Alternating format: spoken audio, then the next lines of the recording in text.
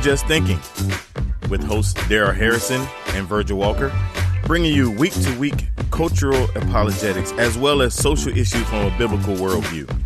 This is Just Thinking. Let's think.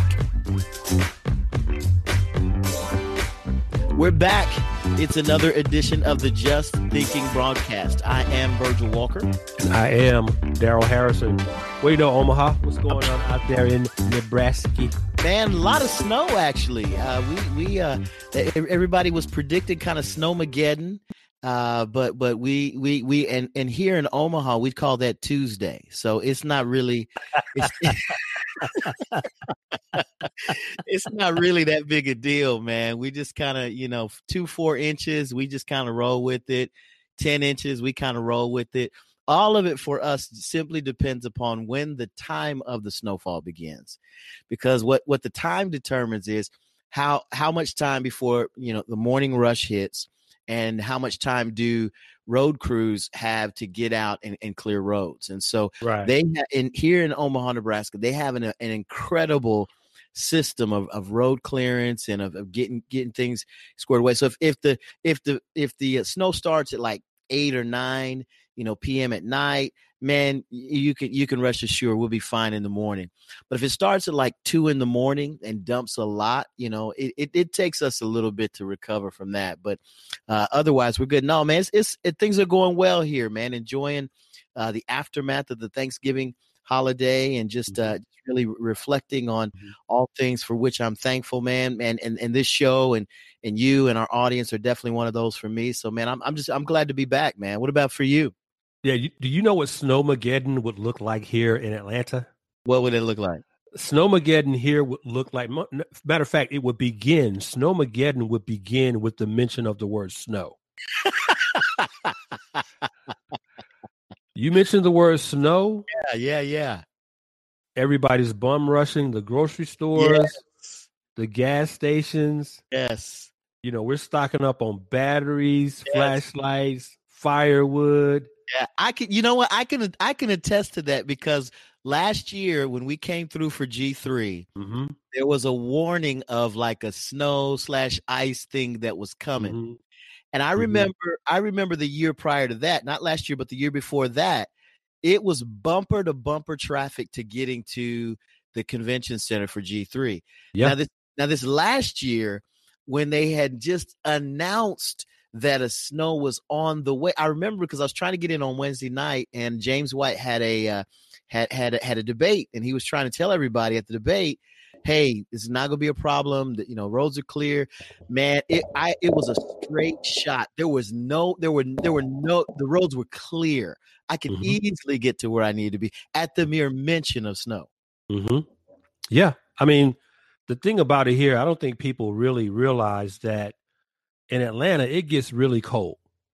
It can get really cold here. I'm talking about like single digits with wind chills below 0. It can get that cold here, and though it doesn't snow very often here, we actually get more ice than snow.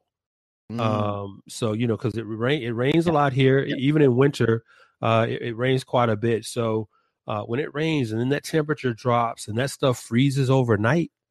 That's what causes us the most trouble. It does snow every few years, but it doesn't take much, man, to put us on alert. I mean, like high alert. We're closing schools. We're shutting down places of employment. People taking their laptops home so they can work remotely. So Snowmageddon to us is as much a mindset as it is as it is actual weather reality. Right. So hopefully we'll be able to steer clear from that, Lord willing, this winter. But yeah, I just thought it was interesting to compare. Yeah, there's a difference. There's a significant difference, man. There's a significant 10 inches of snow might shut this town down for a week and a half. Man, that's a Tuesday afternoon for us, man. That's just, we call that Tuesday in the wintertime here, man. It's all good. All right, man. Well, listen, man, I'm excited to get with you tonight. I'm excited about our topic tonight. Man, I've been doing just some behind the scenes research and kind of pulling some things together. I know you've got a lot of things on your plate. that you've got brewing. But man, one of the things that really was interest to me, and this is one of the rare occasions when I kind of suggest a topic because it's of interest to me. You know, there will be a time you'll slow down a little bit, and you know you'll toss me one here or there. But man, I read your article that you had posted on justthinking.me. That's your blog for those who don't know. In fact, tell folks, I really want you to share a little bit about kind of the thought process behind the show that we do, and kind of let folks who may be listening to us for the first time, let them know a little bit about the blog. Yeah, I appreciate that, Verge, because we always try to keep our new listeners in mind. We always want to never assume that most of our listeners who hear us each week are regular listeners. I'm sure that we get new listeners all the time. Mm-hmm. And, you know, we're coming up on doing the podcast for 1 year. Yeah. And the podcast or the broadcast now, since we're on Urban Family Talk as well, we refer to it as a broadcast and not just a podcast. But Just Thinking came about as an extension of a blog that I do that goes by the same name. Mm-hmm. The blog you can get to at justthinking.me. The extended title for the blog is Just Thinking for Myself. So that's the long title for the blog. The tagline is that we leverage the blog to discuss biblical, political, social, and theological issues through a biblical worldview. So the podcast is an extension of that blog. And we do have opportunities every now and then to where the subject matter that you and I discuss through this medium is directly related to something that I've written on the blog. Right. Now that hadn't happened for a long time. Really it had happened for a while. Yeah. Right. Yeah. Now there have been other blog articles that I've written. So what you and I do here, we're not so, although this is an extension of the blog, we're not so married to the blog because, you know, I write for the blog at my own pace. Mm-hmm. I write at my own frequency. I don't have a schedule. I don't have a predetermined order or list of topics that I plan to address in advance. It's just whatever the Lord burdens my heart with, I'll write on that. But what you and I are able to do here, we're able to either tackle subjects that I deal with on the blog or not. We can tackle topics that are sort of have nothing to do with anything that I've written on the blog. And that's probably what I would say 95% of the content that we discuss through this medium is not directly connected to anything that I've written on the blog. No. But, you know, this is an extension of the blog. This is how this medium came to be because of the blog. So the blog does predate this medium by several years. So when we're able to discuss something like we're going to do in this episode that's directly related to something that I've written, it's always good to do because we, as you said, we don't get to do that very often. No, we don't. And so I thought when this latest article that you've posted entitled "The Minds of Black Folk," I thought this was worth taking a look at for a number of reasons. One, and so let me list just a few of them and kind of tee this up, put some context behind why I thought this article was timely in its nature. And we really need to discuss this and give it the lens that I believe your article gave it, which is a biblical worldview. One, we just came out of midterm election, and there were you know a number of elections that were contested and issues that were going on. I remember kind of following you through what was going on in Georgia where you were. I kind of followed what was going on here in Nebraska, and just because a lot of this was local elections around who we were voting for with Congress, congressmen and women, as well as from a standpoint of the House of Representatives as well as the Senate. And so, of course, we had a lot of local issues around that as well. And so it was of interest to me. Midterm elections are always interesting. They're usually kind of an opportunity for the opposition party to kind of get back at the president, whoever he may be. And so it was interesting to watch the rhetoric, to watch the different things play out from a worldview perspective, and so there were a number of issues at play. The thing that drew my attention, though, for you was where you were located in Georgia. Mm-hmm. And in particular, the issues around a lot of the candidates that were up.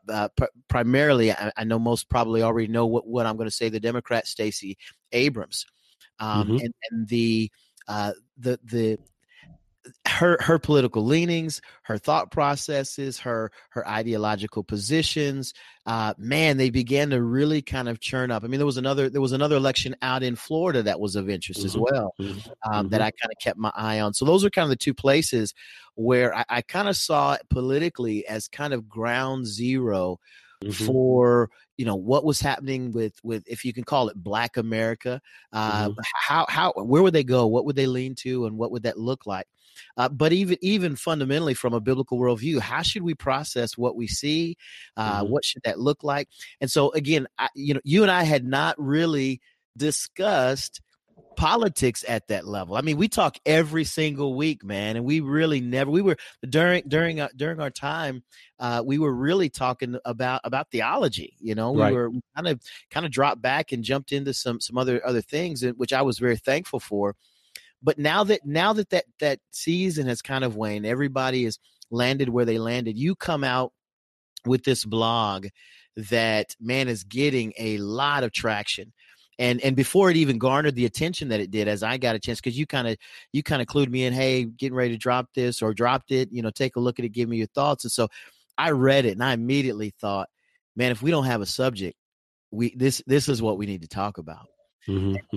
I want to give you just a moment, because I know that there was first, before we jump into the impetus of the article, I want to start with your assessment of just the culture, the political culture, the political climate, where you were during the midterm elections. That's kind of where I want to start before we jump into the specifics of the article. What were you? You and I have not at all had a chance to talk about midterm elections or anything like that. So I want to stay in that space for just a minute as we chop that up. Yeah, I appreciate the opportunity to do that, Omaha, and I think you nailed it. Just listening to you there reminds me of something that I've always said. I've always said that politics is theology. Politics is theology because it's through studying people's philosophy, their ideology with respect to where they stand on certain political positions, social issues, fiscal issues. You actually get to develop and build a perspective of what their worldview is. Right. And then as you do that, you can filter, especially if you are a professing Christian, what you should do is filter that person's worldview that you have developed by virtue of studying what they've said, what they've written, what they argue from the standpoint of what they support, what they do not support. As you build that worldview of that particular candidate, then you filter that worldview through what the gospel says. Absolutely. That's what's supposed to happen. But that's not what happens. That's not what happens. Not consistently anyway, if at all. And I'm sure it does happen to a small degree. It doesn't happen to as large a degree as it should. Right. Especially within the sphere of professing Christians who are either politically active or who vote on a regular basis during major election cycles like the one we just came out of. But from where I sat, I was very familiar with Stacey Abrams being here in Atlanta. Georgia was a state that Democrats had a bullseye on, thinking that they had good odds of turning the state blue from red. Georgia has been a solidly red, a solidly Republican state for decades. But, dynamics such as, folks moving into the state from other areas and bringing those more progressive or liberal convictions and philosophies and ideologies with them is turning the state less red. And Democrats even would argue that the state is purple now.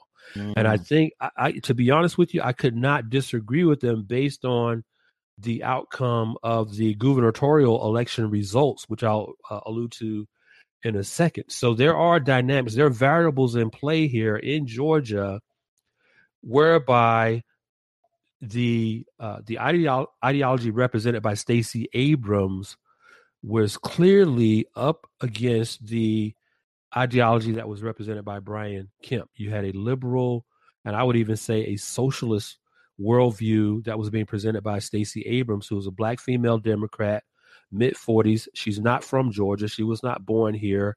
Wow. Versus Brian Kemp, who's in his mid-50s, conservative, pro-Second Amendment, staunchly conservative, pro-life guy.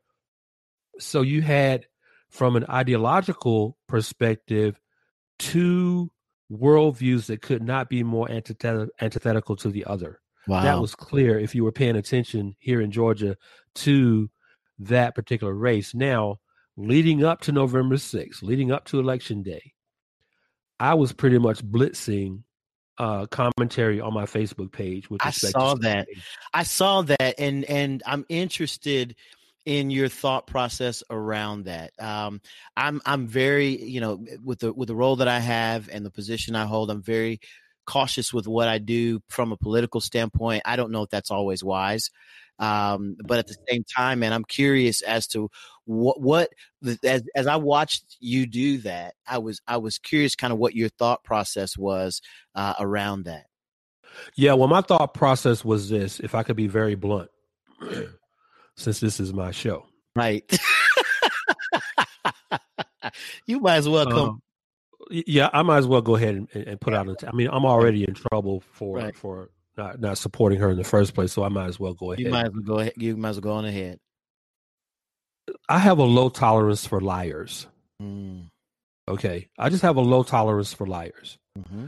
And for me personally, if you're asking me what was my personal impetus for being so overtly critical of Stacey Abrams and her positions on some of the issues that I've already mentioned, is because she was following, as was Andrew Gillum in Florida, these two black Democrat liberals were following what I call the Obama political model. Right. And here's what I mean by that, is that aesthetically, they present themselves in the media, in their political ads, their commercials, and every candidate does this.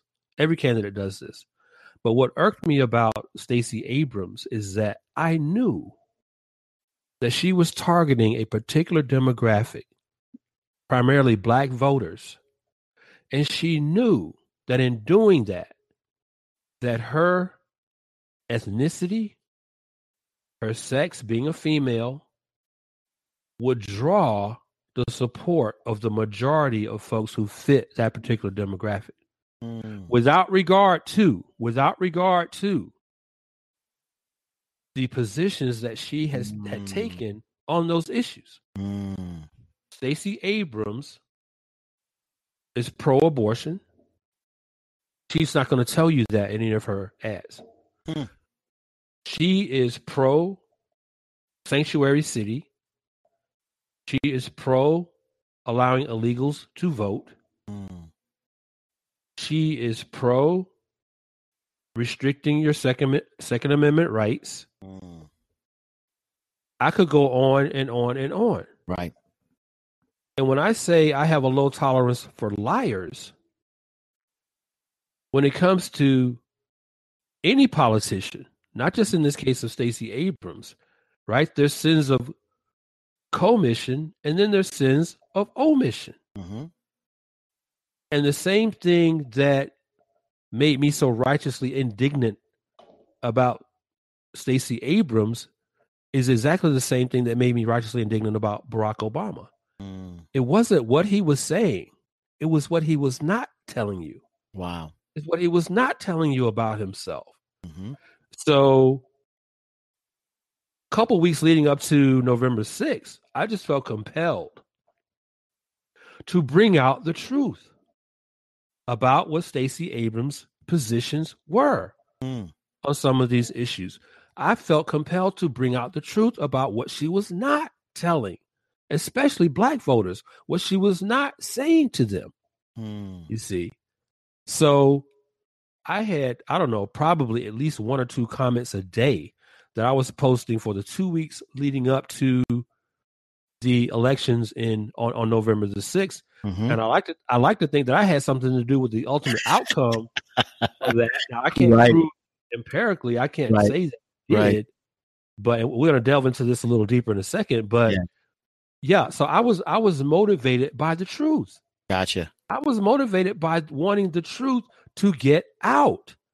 And I was motivated by seeing straight through this woman, just as I saw straight through Barack Obama, and tried to warn people about what they were getting with him, especially black voters, warn them about what they were getting with him.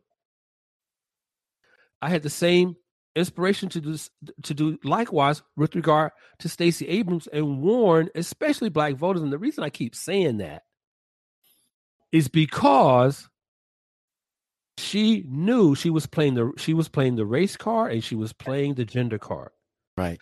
It's interesting. It's interesting that oftentimes when you run into these candidates who operate from the basis of race and or gender or some level or layer of intersectionality, they do so with an appeal to emotion. They'll say, well, I'll be the first black this, that, or the other, or I'll be the first this, that, or another. And the indication seems to be a vote for me is a vote in favor of history, rather than vote for me because I stand on this, and this issue that I'll fight for on your behalf. Right. And so they leverage, they have a tendency, those who operate from this, from the ideological position of intersectionality, their appeal is to emotion rather than to rational argumentation about the issues. Do you find that to be the case? That's exactly the case. Matter of fact, it was the case again back in 2008 with Barack Obama. It was the exact same thing.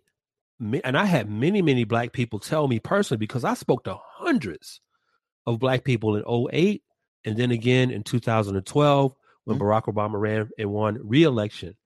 I spoke to hundreds of black voters. And what they told me personally to my face, that a primary reason why they intended to vote for Barack Obama was to make history. Absolutely. To make history. But see, here's the thing about history. You can talk about making history, but you should never talk about making history without first considering what kind of history you're making.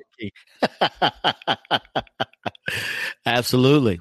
You have to consider what kind of history am I making here? You see, so yes, with regard to Stacey Abrams, sure, she would have been the first black governor, period. She would have been, obviously, having been elected the first black governor, she would have also been the first black female governor of Georgia. But you know what she also would have been? She would have been the first black female governor to raise your taxes. She would have been the first black female governor to allow open borders in the state, allow illegal immigrants to vote, allow illegal immigrants to work. And do you know what demographic does that kind of policy damage the most? It does the most damage to black Americans, to black Georgians, the very people whom Stacey Abrams felt were already in her black back pocket. I should say black pocket, actually. That's probably a better term to use, given the target audience that she was focusing on during this election cycle. Black pocket is not a bad word to use, but her policies would have been most detrimental to the very people who support her the most. Man, I absolutely agree. We've got to begin thinking about the kind of history that we're making as a part of the process, man. Any additional thoughts on that? Yeah, just one more thing. If you can look at not just Georgia, but you can just look at the broader landscape across America, the broader political landscape, and our electoral, shall we say, vibe, if you will, is such that all you need to do now is be the first of something. Mm-hmm. Be the first this, Be the first that. That's pretty much all you need to market yourself as. If you vote for me, I'll be the first this. I'll be the first that. What you actually believe is mattering less and less and less to people who go to the polls. We are becoming a very emotive, a very aesthetic electorate. It's all about how you make me feel and how I think you look. It's how you look and how you make me feel. It's becoming less and less a matter of what do you believe? What do you believe? I don't want to know what you think about something. I want to know what you believe about something, because what's going to happen, Verge, is that when that person gets into office, they're not going to vote. They're not going to support legislation based on, they're not going to vote for legislation based on what they told you as it relates to how they think about something. They're going to vote for legislation or against legislation based on what they believe. Absolutely.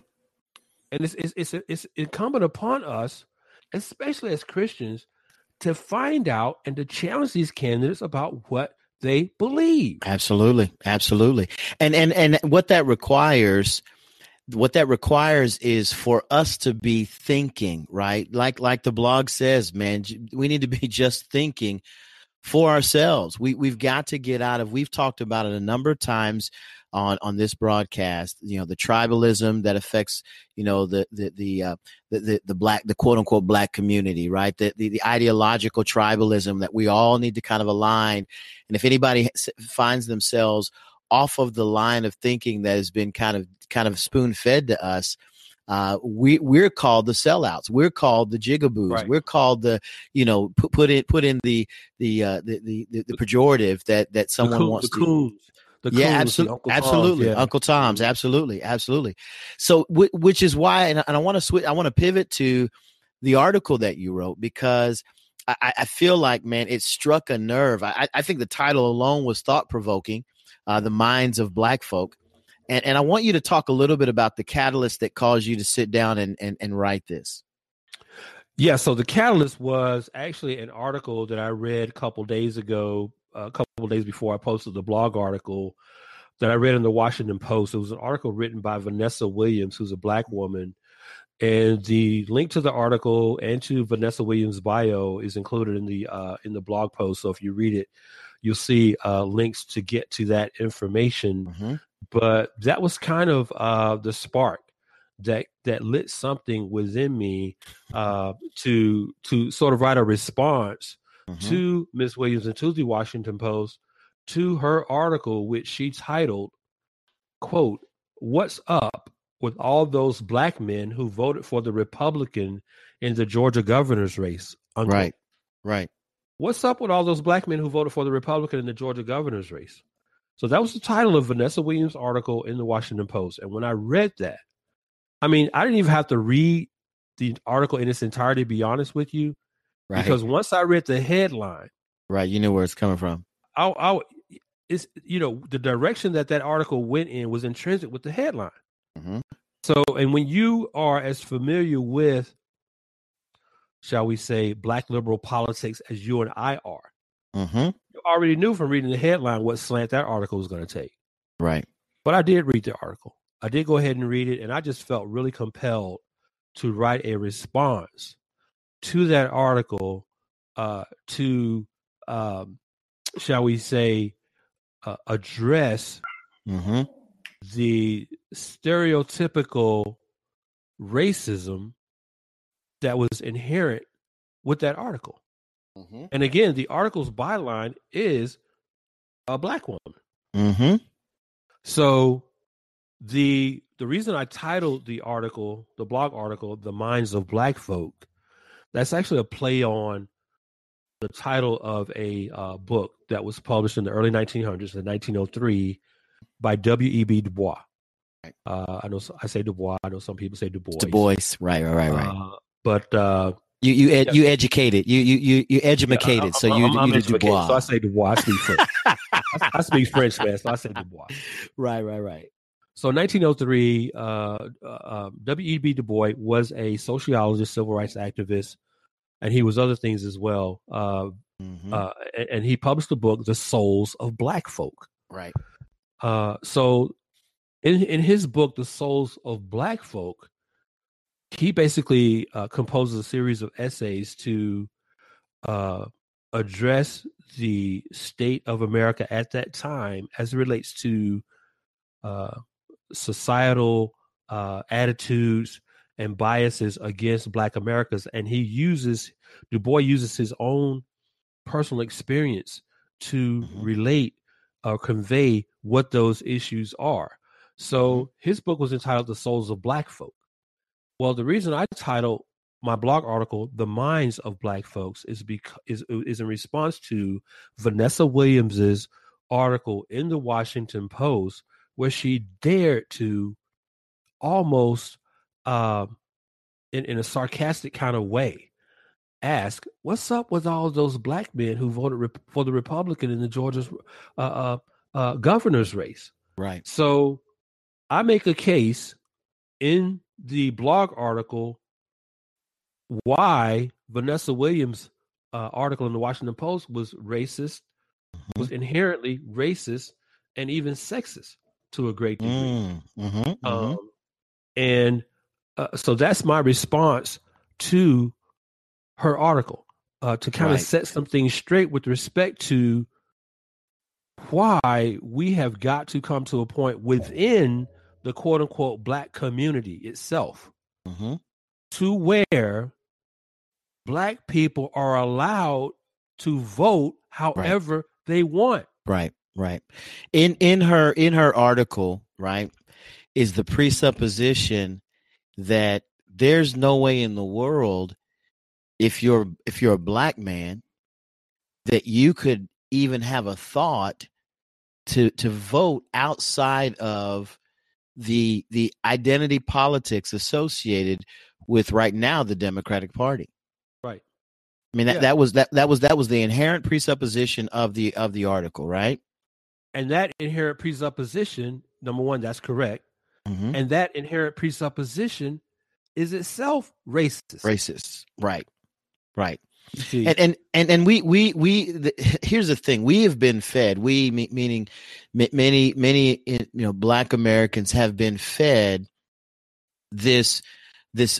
You want to talk about systematic racism? We've been fed systematic racism to such a degree that we all kind of snicker at the idea. If someone in the quote unquote Black community, let me put it in real terms. I go to the barbershop. I go to a predominantly Black barbershop. Right. I take my voice down. Yes. Right. Here we go. If I roll into the Black barbershop with a MAGA hat on, right, I already know before I even walk into the door that I'm going to get hit with a problem. I mean, it's going to be a problem, because there's no way in the world that a Black man should be wearing a MAGA hat. We've been fed systematic racism to such a degree that we believe that all of us, from a voting standpoint, from an ideological standpoint, have to fall in line with this one political party and this one ideological framework, or else if we step outside of that boundary, we do so at the risk and more times than not of violence. Right? I mean, am I overstating that? Not overstating at all. It's as I listen to you, I'm reminded of the analogy of boiling the frog. Right? How do you boil a frog? Well, you put a frog in a pot full of water, but you turn the heat up ever so slowly, ever so gradually, to where the frog doesn't even realize. Once the frog realizes that the water has boiled to a temperature that it kills it, it's too late. It's too late. And see, this is exactly what's happening within. And let me just pause right here as an aside and say, when I mention the term Black community to our listeners, always do the air quotes thing. Okay. Yeah, right. We're both doing it. Yeah, we're both doing it. But the whole boiling frog analogy applies to the Black community as it relates to politics, because what we don't understand, given the example that you just gave, when you walk into a Black barbershop, and the same was the case with me, I mean, it's ideologically speaking, you can't even engage in a conversation, let alone walk in there with a MAGA hat on. No, you can't even engage in a political conversation in a black barbershop having a conservative perspective, either socially or fiscally or both. You can't even engage, because I don't care how many barbers or customers in there, whatever the ratio is, you're going to be the one. Yeah. It's going to be whatever number is to one. You will be the only one in that barbershop holding to that worldview, and you will be the only one in that barbershop who's wrong. Who's wrong. So even within the black community, we don't call it this, but we practice ideological racism. Because we dare not allow even those who look like us to think independently of us. Right. That's absolutely the point that I wanted to amplify, because I think you spent time in your article really breaking this down. So I want to break it. I want to look at some specifics in two ways.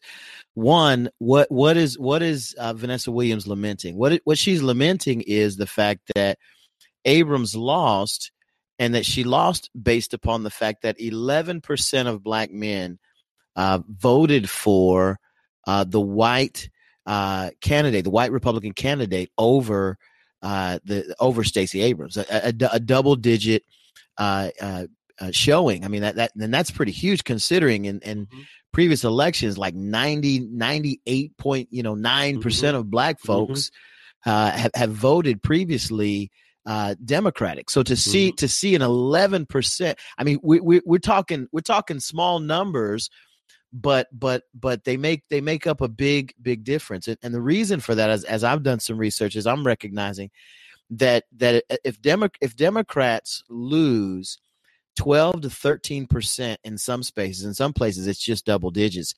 If they lose anywhere from 10 to 12 to 13% of the black vote in a predominant number of races and spaces, they actually lose. And the higher up you go in political office, whether it's a House representative, whether it's a senator, and definitely in the spaces where we're talking about voting for president, that's a major turn of events for candidates who are on the Democratic side. So they're lamenting 11%, which seems small, but the reality is they recognize that in order to win, they need 98% of the black folks to stay on their political ideological plantation in order to make things work. And see, this is why what you just said, Omaha, is so important, because you can look at a number, you can look at that 11 numerically and say, oh, that's not a big deal. But in the historical context, as you just laid it out, in the historical context where in major election cycles, Democrats can pretty much bank on getting 96 to 98% of black voter support, historically speaking, that 11% is like a tsunami. It is. Okay. So you have to look at the number, not numerically, as if on an island somewhere in a vacuum. You have to look at it up against the context of what has historically been the case. You see, and the angle that I want to approach our conversation in this episode, because this is what we do on the Just Thinking broadcast, we open the Word of God and we apply the scripture to the topic that we're talking about. And there is, I believe, a biblical apologetic against people like Vanessa Williams, who would dare to continue to propagate the stereotype that all black people not only vote alike in practice, but that they should continue that trend of committing almost 100% allegiance to one political party. I mean, to me, just the very idea itself is absurd on its face. So the angle from which I wanted to approach this theologically, Omaha, is from Genesis 1:27. This is where I start. Man. And this is where we have, in Genesis 1:27, we have the declaration that God created man in his own image. In the image of God, he created him. Male and female, he created them. Now, Genesis 1:27 gives us the biblical concept of what we call the Imago Dei. That's Latin for in the image of God. Now, every person over the course, and I'm going to connect this, Omaha, to something you said earlier. You said what this is really about is people thinking. This is really what this is about. So this is where I'm going now. I'm going to try to connect back to what you said there. But the point I want to make right now is that every person over the course of human history who has ever been conceived has been created in the image of God. Every person. At conception, you bear God's image. Now, this is a universal truth.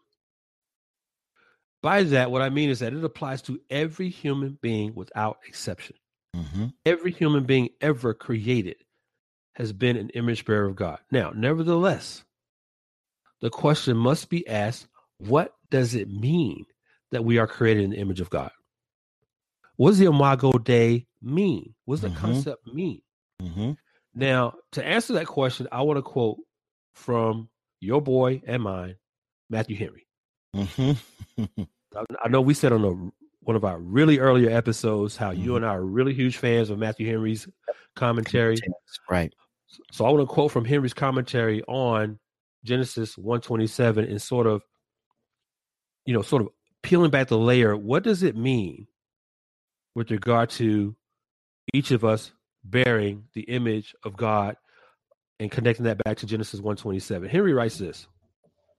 He says that human beings were made in God's image and his likeness, two words that express the same thing and make each other the more expressive. Image and likeness denote the most alike image. Still, between God and human beings, there is an infinite distance. Only Christ is the express image of God's person. We see that in Colossians 1:15, where it reads, he, that is Christ, is the image of the invisible God, the firstborn of all creation. Henry continues, only Christ is the express image of God's person as the son of his Father, having the same nature. Now, let me pause there. We know from the Nicene Creed that the Nicene Creed settled this issue of Christ's homoousios. That is, that his nature is the same substance as that of the Father. So in the Nicene Creed, let me just quote that real quick.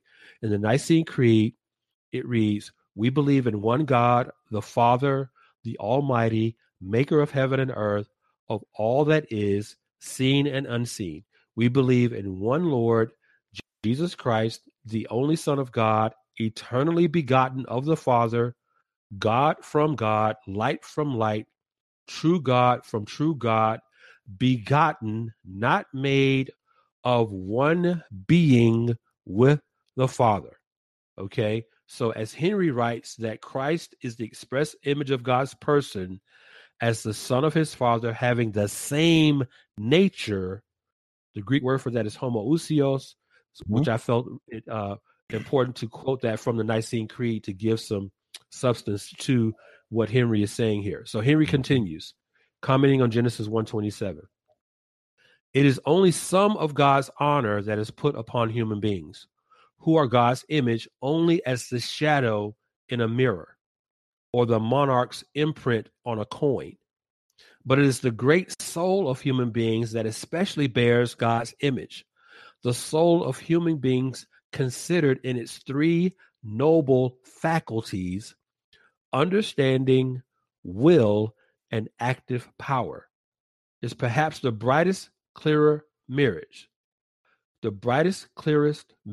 in nature in which we can see God. So again, to close out Henry's commentary here on Genesis 1:27, he says that the soul of human beings, considered in its three noble faculties, those three are understanding, will, and active power, is perhaps the brightest, clearest mirror in nature in which we can see God. Now, Henry's commentary on the doctrine of the Imago Dei is one of the most helpful you will find anywhere. But what I want to focus on is what he said at the end of the quote that I just read. Henry mentioned what he refers to as the three noble faculties, we as human beings possess as image bearers of God: understanding, will, and active power. Okay? All of these three things are referred to in theology as communicable attributes of God, which is to say that in creating human beings in his image, there are certain attributes, certain characteristics, certain traits, if you will, that are innate to both God and human beings. For example, as Matthew Henry points out, understanding, will, and active power are examples of God's communicable attributes. Just as God possesses understanding, will, and active power, which we see most vividly, for example, in the creation account in Genesis 1 and 2, we also possess those same attributes. Now, not to the same degree as God, of course. For unlike us, right, God is omnipotent in his active power. Right. He is omniscient in his knowledge and understanding, and he is perfect in the exercise of his will.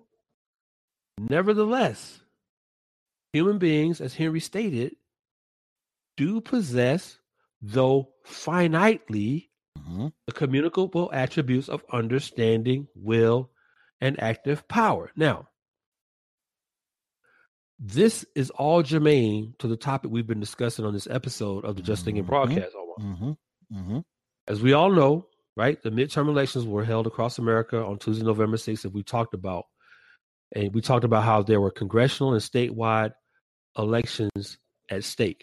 Okay. Now, at this point, many of our listeners may be asking themselves, well, what in the world does the Imago Dei in Genesis 1:27 have to do with the price of satellite TV where I live? Right. Okay. So what does this have to do with anything? Well, I'll tell you what it has to do. With regard to politics, and this goes to the point you were making earlier, Verge, with regard to politics, as humans who are created in the image of God, it behooves each of us as God's image bearers to employ the three notable faculties we discussed earlier in citing Matthew Henry's commentary. That is, it behooves us to employ our understanding, our will, and our active power. That's good. See, this goes back to your point earlier, Verge, about thinking. Yeah, absolutely. You see, the reason those three faculties are relevant to the conversation we're having in this episode is when it comes to politics and politicians, there are many today who believe black voters especially should disregard those faculties altogether. Absolutely. Now, I say that with regard to the blog article I wrote, right? And my response to that Washington Post article where Vanessa Williams asked the question, well, what's up with all those black men who voted for the Republican in the Georgia governor's race? Right. So it's as if, Williams, especially how she framed that question, it's as if she's saying, you guys didn't follow the tribalist script, right? In this case. Right. You weren't, it wasn't that you were to look at yourselves as image bearers of God and able to express your thought, process things logically. The only thing that should have been a motivation or impetus for your voting was level of melanin in your skin and the emotion that you felt about another person who had melanin in their skin. Yeah. I want to make history by voting for a woman because she looks like me. You see, now, notwithstanding the specific reasons why 11% of black men voted for Brian Kemp, which I see as a secondary issue to what the real issue is. Notwithstanding why those 11% voted for Brian Kemp, the real issue I have with Vanessa Williams and her article in the Washington Post is this: is why question it at all? Why raise the question of what is the deal with those 11% of black men who voted for the Republican? I mean, what were those 11% of black men supposed to do when they walked into the voting booth on November 6th? Wait. I know what they were supposed to do. They were supposed to automatically transform from image bearers of God who possess the God-given faculties of understanding, will, and active power, and instead mindlessly vote for the black woman simply because she looks like them. In other words, become slaves once again. Become slaves once again. And I point this out in the blog article. that the issue black voters are facing today is not physical slavery or physical bondage. It's ideological bondage. And their overseers and masters aren't white people. They're people who look just like them.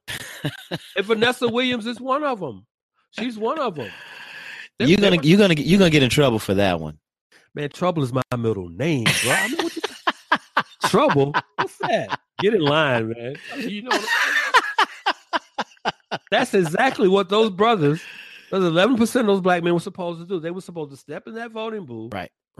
Switch off their God-given faculties that Henry talks about being understanding, will, and active power. Right. And just become robotic. Right. Become slaves. Slaves. That's exactly what they were supposed to do. Yep. And this is what upset Miss Williams to the extent that she had to write that article. And then here's my beef with it, Daryl. Then they leverage language, and we're the house Negroes, right? We're the step and fetchits, right? Isn't that amazing? Right. I mean, they're the ones calling people to maintain the ideological plantation, and for all of us to stay on it, and we're the ones who sold out our people. Yeah, we're always the ones. We're always the traitors to our race, quote unquote, right? But it's like in the blog article though that I wrote, I have some questions for Miss Williams. You see, I have questions for her, several, as a matter of fact. Number one is, why didn't she title her article, "What's up with all those black women who voted for the Democrat in the Georgia governor's race?" 97%. According to the article she wrote, 97% of black females supported Stacey Abrams in the governor's race. Why was that okay with her that Stacey Abrams held such a majority of that particular demographic, as opposed to the article she wrote calling out the relatively minuscule 11% who voted for Brian Kemp? So why didn't she title her article, calling out the nearly 100% right of black females who voted for Abrams? Right. I mean, after all, is it not, I say this in the blog article, is it not the least bit concerning to Williams that one political party holds a near monopoly on the voting strength of an entire ethnic demographic? What level of betrayal did these black men commit by supporting Brian Kemp as opposed to Stacey Abrams? Right. Was there some inherent allegiance owed to Abrams by them simply because their melanin content is similar to her? Absolutely.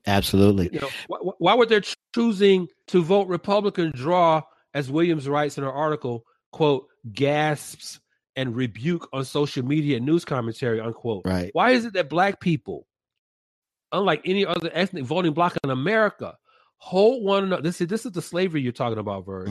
Why is it that black people, unlike any other ethnic voting bloc in America, hold one another to a collectivist ethos regarding politics while treating other aspects of their existence in this nation as self-determining and autonomous? Isn't that interesting? That's interesting, isn't it? You can go out as a black person within the black community, and you can subscribe to any religion you want. Any religion you want. Or none at all. Or none at all. You can enter into any vocational field that you choose. Any. It doesn't matter. Or none at all.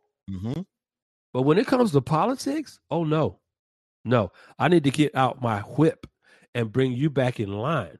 Right. With what it's kind of like your parents would chastise you or punish you, discipline you when you disobeyed. It's like, didn't I tell you not to vote Republican ever? Don't you know you are a black man? Right. You get that cadence going. You get that cadence going, right, Verge? Right. So they apply the cadence to black voters to keep them in line. Yeah. It's the new slavery. It's the new plantation. It is. It's been interesting to witness, man, over the course of the last, few years to see how that's beginning to unravel. So, man, here's the question that I have for you. and that is just briefly, because we're seeing what's happening in the culture. We're watching what's taking place in the Black community, and we joke about it, but I really do believe that, and we've talked about this in the past on one of our previous episodes, with the Kanye West factor, right? The Blexit that's happening, Black exit that's happening from the Democratic Party. You're witnessing the rise of people like Candace Owens, who's just a fierce advocate of conservative ideas and thought. You're seeing this beginning to take place and before anyone gets the idea, because for me, this is less of an idea about republicanism or being exactly or anything like that. I know you feel exactly the same way. For me, this is more about issues around worldview, and to the point you made earlier, man, your theology will impact your politics. What you believe about God, what you believe about your anthropology, what you believe about Christ, your Christology, all of these things should inform and impact how you vote. They really should. They really should. Right. And so with that in mind, man, I want to ask you kind of a twofold question and get your feedback on, and we'll see where things go from there. First is why you think what is happening, and the second part of that is what should those who what should a guy like Kemp be doing about this issue? What should he came out of this with 11% of a vote in his favor, maybe a percentage of the vote from Black men he didn't expect. What should those kind of guys do? Why do you think this is happening? Why is this rise happening? And then two, what should these men who are men and women who are the beneficiaries of this movement begin to do as a result?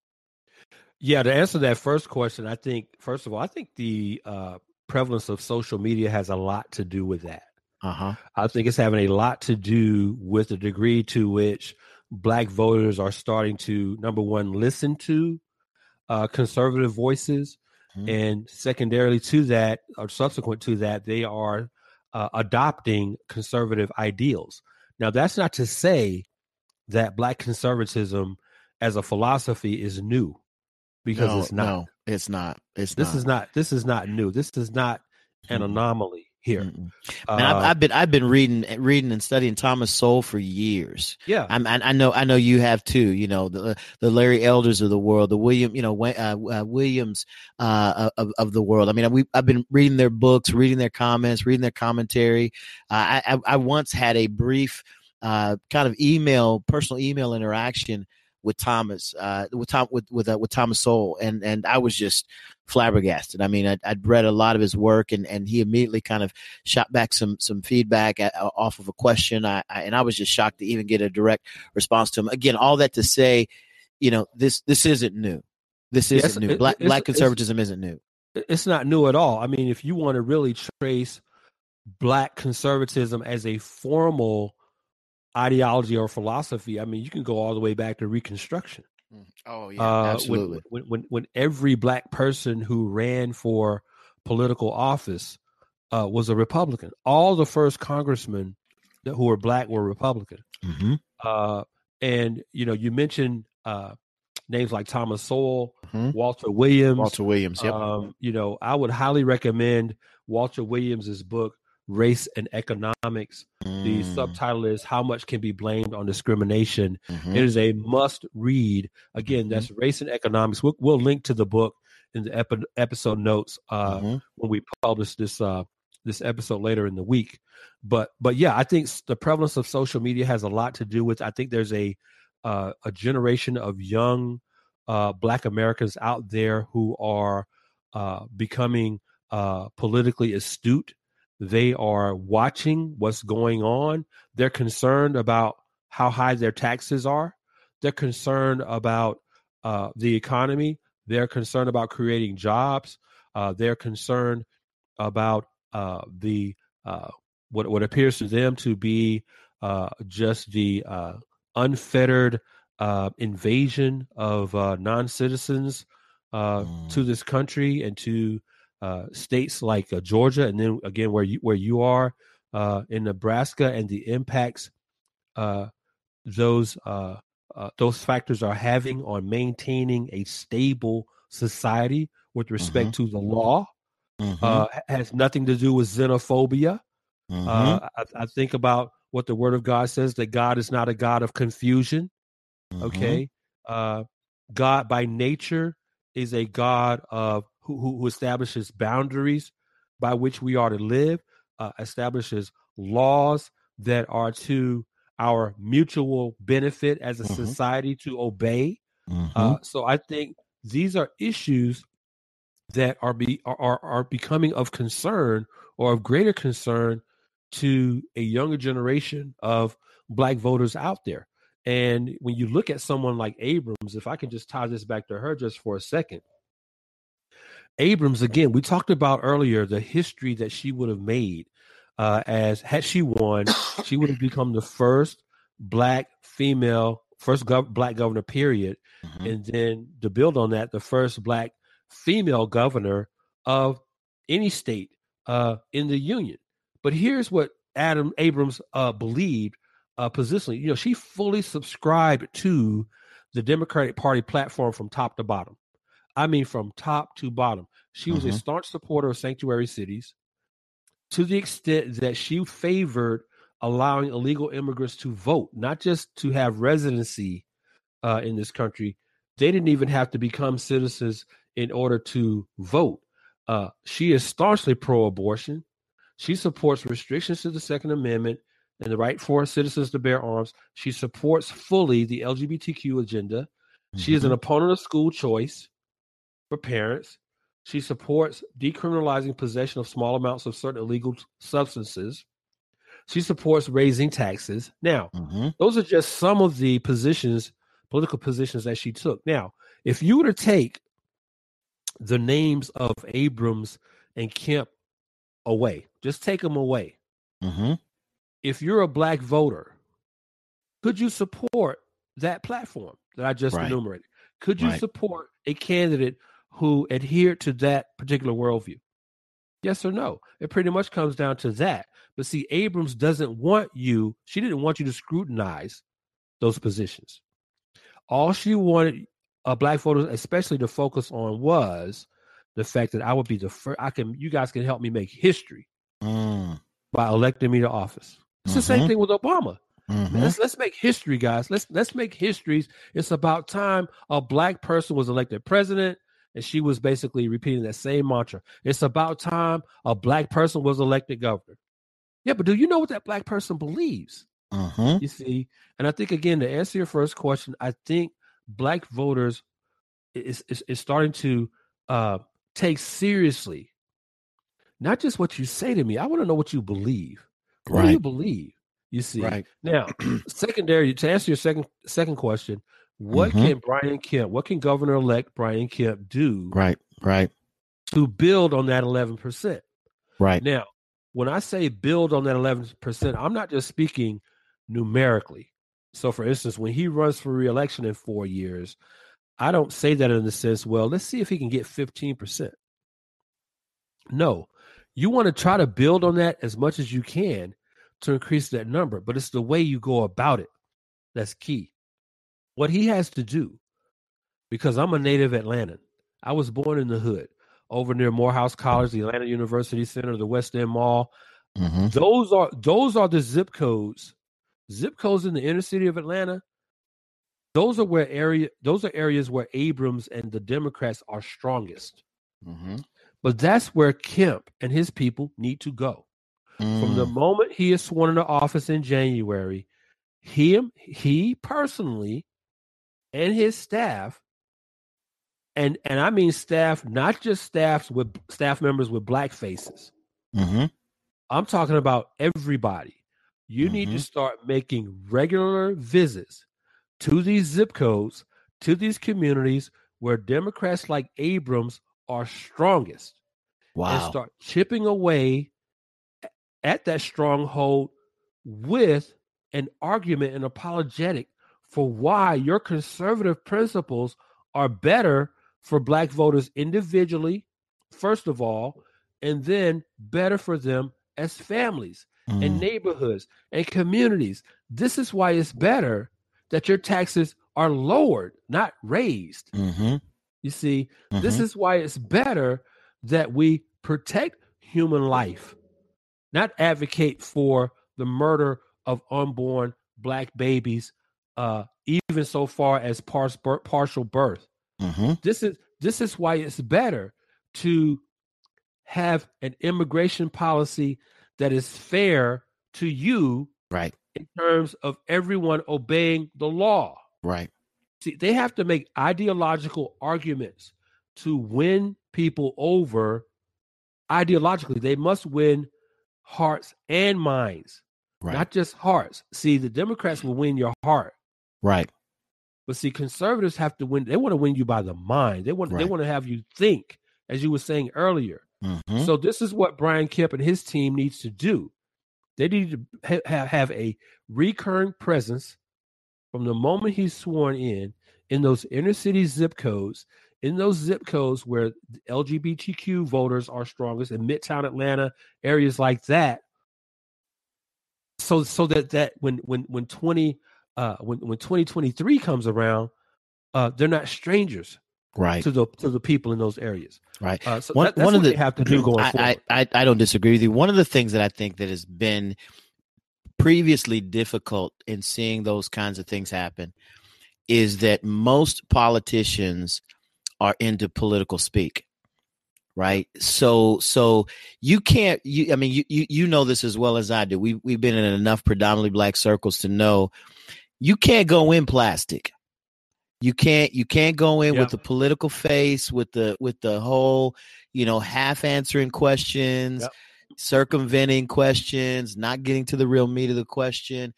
You have to really, one of the things that I've been watching and kind of prep for this, and just some things that have been of interest to me. I watched Candace Owen, and she will go wherever there's an open space, and she has no problem going into the heart of some very difficult and challenging areas. When someone asked her why they thought she had received so much in the way of a rise in attention, when like you and I have discussed, there have been previous generations of Black folks who were conservative, who are conservative. She had mentioned the Condoleezza Rices of the world who she admired. She had mentioned, Thomas Sowell. She had mentioned Walter Williams and others who she had the opportunity to meet. And she said most of them are intellectuals to such a degree that they'll write something and they'll put it in a book and they'll argue. They'll make their argumentation. They'll do their apologetics, but they'll do it on a scholastic level. And what you've just advocated is so contrary to what most politicians have been used to until Trump, which is going into the most difficult area, most adverse area, where people are prone to be emotive and emotional and emotionally driven in their argumentation, and hit them with the facts. And then do what Ben Shapiro says, which is facts don't care about your feelings. Being willing to say what needs to be said in an effort to show how those facts actually provide great benefit rather than the opposite. And one of the things I thought she articulated so well was the fact that every 4 years, those who are in the Democratic circles who adhere to leftist politics, who adhere to intersectionality, do is they gin up emotions. So all they do is hey, that's racist, this is racist, what was done here is racist, so that they work Black folk up into a frenzy to the point where it's knee jerk. You say Republican, they think racist. It's a word in turn for racist. Regardless of policy, the word Republican simply means racist according to them. So they can't hear anything that's said. And I think what you're saying is, and what Candace and others are doing, is they're saying, I don't care what kind of vitriol I receive. I don't care what kind of animus I get. I don't care who says whatever they say about me. I know what's true, and I've studied the facts. And here at the end of the day are the facts. And she would lay those out. And man, she wasn't attributing anything to some of the facts that she was stating. She was just stating them as fact. And she would get booed and hollered at and cackled and called all kinds of names. And she just said, look, I'm just stating facts. What you do with them is your call, but these are the facts. Mm-hmm. And so I think what you're advocating speaks well, and I think it's wise. I just wonder if we're in a time and in a space where politicians like Kemp and others would be bold enough, brash enough to get into up until this point. For the most part, the Republican Party and Republicans in general have shied away from that out of absolute fear, just absolute fear of the audience. And like you, like me, who, we live in those areas. I go to, we got to go to Thanksgiving and Christmas. And when we get there, politics are going to come up and we'll have a decision to make. Are we going to address it or not? You know what I mean? And so, and we're in the battle. We're gonna have to eat food and deal with one another. Right. So we're gonna have to have those conversations, and they're gonna be uncomfortable conversations. We've been used to that. We've grown up with that. These new wave politicians are gonna have to be willing to do the same. Yeah, and I would suggest, I don't know that Brian Kemp will ever have an opportunity to listen to this episode, but if he is, or anyone on his staff, what they should do, just go to a black barbershop, Mr. Kemp, and get your hair cut. Yep. That's a very practical. Yeah, it is. Step that you can take. Yeah, it is. Go to a black barbershop over there near Morehouse College somewhere and get your hair cut. Mm-hmm. And just sit down for 3-4 hours. Yep. And just talk with the barbers over there, with the customers who are in the shop, because it's like you just said, you're going to have these conversations. Yep. You have to have these conversations. And again, to your earlier comment, I hope folks don't get the understanding here after listening to this episode that this is about which side with respect to party affiliation we come down on. Right. This is about worldviews. We are in, listen, ethnicity, political affiliation aside, throw that out the window. What we're seeing ultimately here, what this is about at its most fundamental level is, especially as it relates to me as a resident and voter in Georgia, what worldview does Stacey Abrams subscribe? Right. Versus to what worldview, as contrasted with what worldview Brian Kemp subscribed to. As a Christian, first and foremost, as I said earlier, one of those worldviews didn't pass the scripture test. Okay? And that's always where I'm going to come down on. I'm going to come down on the side of the positions of the candidate that passes the test of scripture. Now listen, if you're someone seeking office and you want my vote, if you support abortion, forget it. Right. Forget it. Don't even talk to me. Don't even talk to me. Okay? If you want to raise my taxes, don't talk to me. Right. If you don't want to give me as a parent the right to send my child to the school of my choice, don't talk to me. Right. Okay? So this is a matter, this is a question of worldviews. This is a question of ideology. Do I align with the worldview to which you subscribe? Yes or no? How you answer that question is going to have huge influence on whether I support your candidacy for office. It's the same reason, same rationale I employed with why I did not and could not support Barack Obama. Absolutely not. Absolutely not. There's no way. So if you don't pass the scripture test, I'm sorry. Right. Sorry, not sorry, but Right. Well, as we wrap, man, I want to encourage folks, if they haven't had a chance to get on justthinking.me and check out the full article, Minds of Black Folk, and check it out, read it, walk through, some of the the biblical argumentation that Daryl provides for the position that he's advocating, much of which he covered here on this episode. He does so in great detail in the blog article. Be something that I would encourage you to read, and then I'd encourage you to share it. I think that articles like this are part of that movement, that Blexit, that opportunity for people to begin to just think for themselves. Anything you want to add as we wrap up, Daryl? Yeah, I want to wrap up, Omaha, if I can. I want to wrap up with a quote from my man Booker T. Washington. Mm-hmm. Booker T. Washington once said that no race can prosper till it learns that there is as much dignity in tilling a field as in writing a poem. No race can prosper. No race can prosper till it learns that there is as much dignity in tilling a field as in writing a poem. Now, why do I quote Washington there?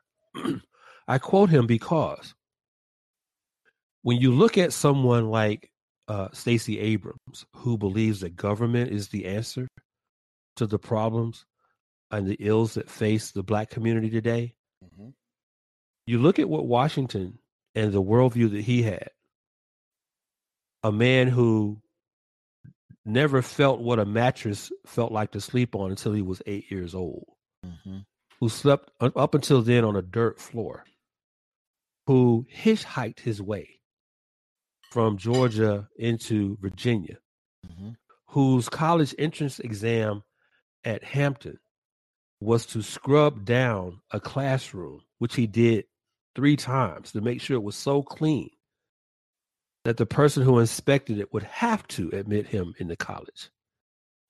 The reason I quote Washington there is because black voters, I think there is a momentum swing here to where they are going back to fundamental, basic principles.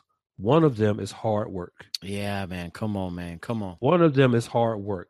What someone like Abrams and the Democrats would have us believe is that if you have to take a job at McDonald's, that's not good enough. That's not good enough. If you have to take a job as a sanitation worker, that's not good enough. If you have to take a job at a Walmart, that's a problem. But the biblical work ethic, right, is what? That if you're able to work, you should work. Right. You should work. Government has been the problem for Black communities, not the answer.